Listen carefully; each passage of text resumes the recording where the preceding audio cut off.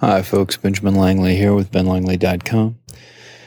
I just wanted to share with you some interesting things just after maybe a week and a half ago when I did the Great Journey of Consciousness podcast. I found out my father had passed away on an odd turn of events considering.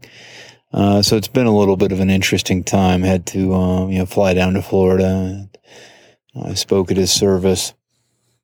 It was a beautiful service. Saw a lot of pictures I hadn't seen in a really long time. At the service, I was wanting to discuss some of the things with the folks there, and my voice kept shaking, so I just decided to cut it short. But I'd like to share a few things with you now that I found very valuable about this. More specifically, to call this the 3 weird lessons from the hunting trip that never happened.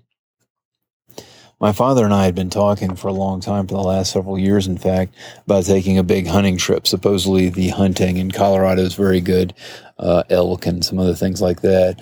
My dad had done some deer hunting and, of course, quail hunting. I'd gone with him quail hunting a few times. And, it was something I didn't mind doing. It was something he liked a lot, but it would be a fun trip for us, a little father-son time. And we never actually got around to doing it. We both had other things going on, and just never quite happened. And there's a few things you can draw from this. The first one, I'm sure you've heard before, but it bears repeating. If you've got something you want to do, it's important to get on it right away because we really don't know how much time we have left. I had a friend, I've just turned 40 this year. I had a friend that I work with just die at 37 this year, and just something with his heart, passed away. No one was expecting it or saw it coming. My father had some health issues, but we thought he'd gotten past him. He passed away at the age of 68, but he was hoping he was going to be around for another 15 or 20 years. He told me as much himself. And neither of these folks expected that to happen. We didn't expect it to happen, but it happens. This flesh is mortal, and it's going to leave the world, and you don't really know when that's going to happen. So that being the case, if you have something that's important to you, it's pretty important to get right on it, get on it right away. Today, preferably. In fact, right now, preferably, if it's important. The Silva method is probably the first place I had heard about this. Lots of personal development systems talk about it, but they have a little term they use for it, TNT, today, not tomorrow. The idea is if it's important, get right on it, get to it, because you don't know how much time you have to get everything done you'd like to get done. The second lesson from the hunting trip that never happened, it's probably best expressed in the title of a self-help book from the 90s, Don't Sweat the Small Stuff, and It's All Small Stuff. This sort of runs counter to the first one. We'll comment on that a little more in a moment, but there's a lot of things out there that other people think you should have that you may think you should have because you're used to sort of following the status quo or following what you think you're supposed to have rather than really investigating and really looking within yourself to find what's important to you. I don't say this as taking a shot. It seems to me to be everybody has this at some point. I've certainly dealt with it a lot myself. There's been many things in my life I thought I was supposed to want, and then as I got older or as I gained a little perspective, it seemed silly in retrospect.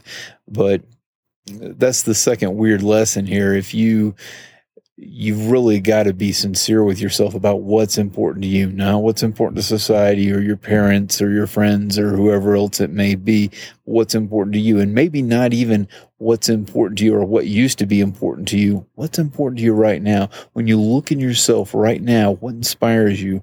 What are you passionate about? What pulls you forward? What makes you feel alive?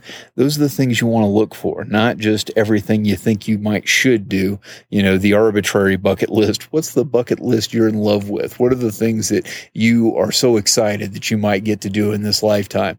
Those are the things that are really worth your time.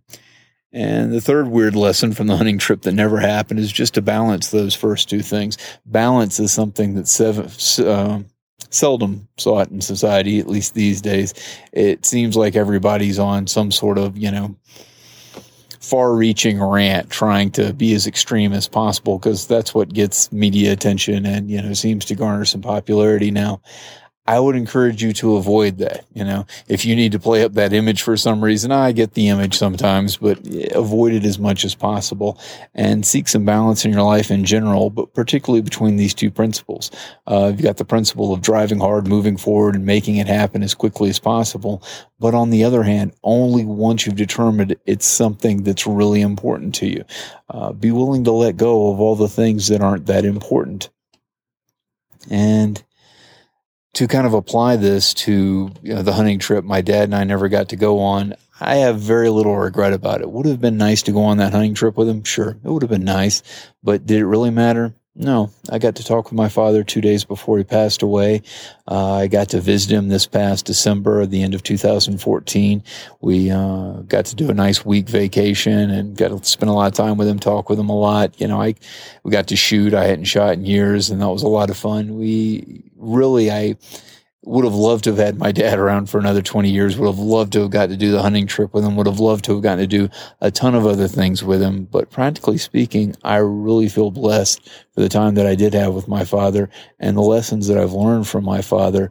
So, on that, could we have done more things, or would have been nice to have that extra time? Of course, but I have very little regret over it. I feel very good about the man my dad was and what he attempted, I think, to share with us. And the only challenge now is hoping that I can demonstrate that and share those same lessons with my children and my friends, my family.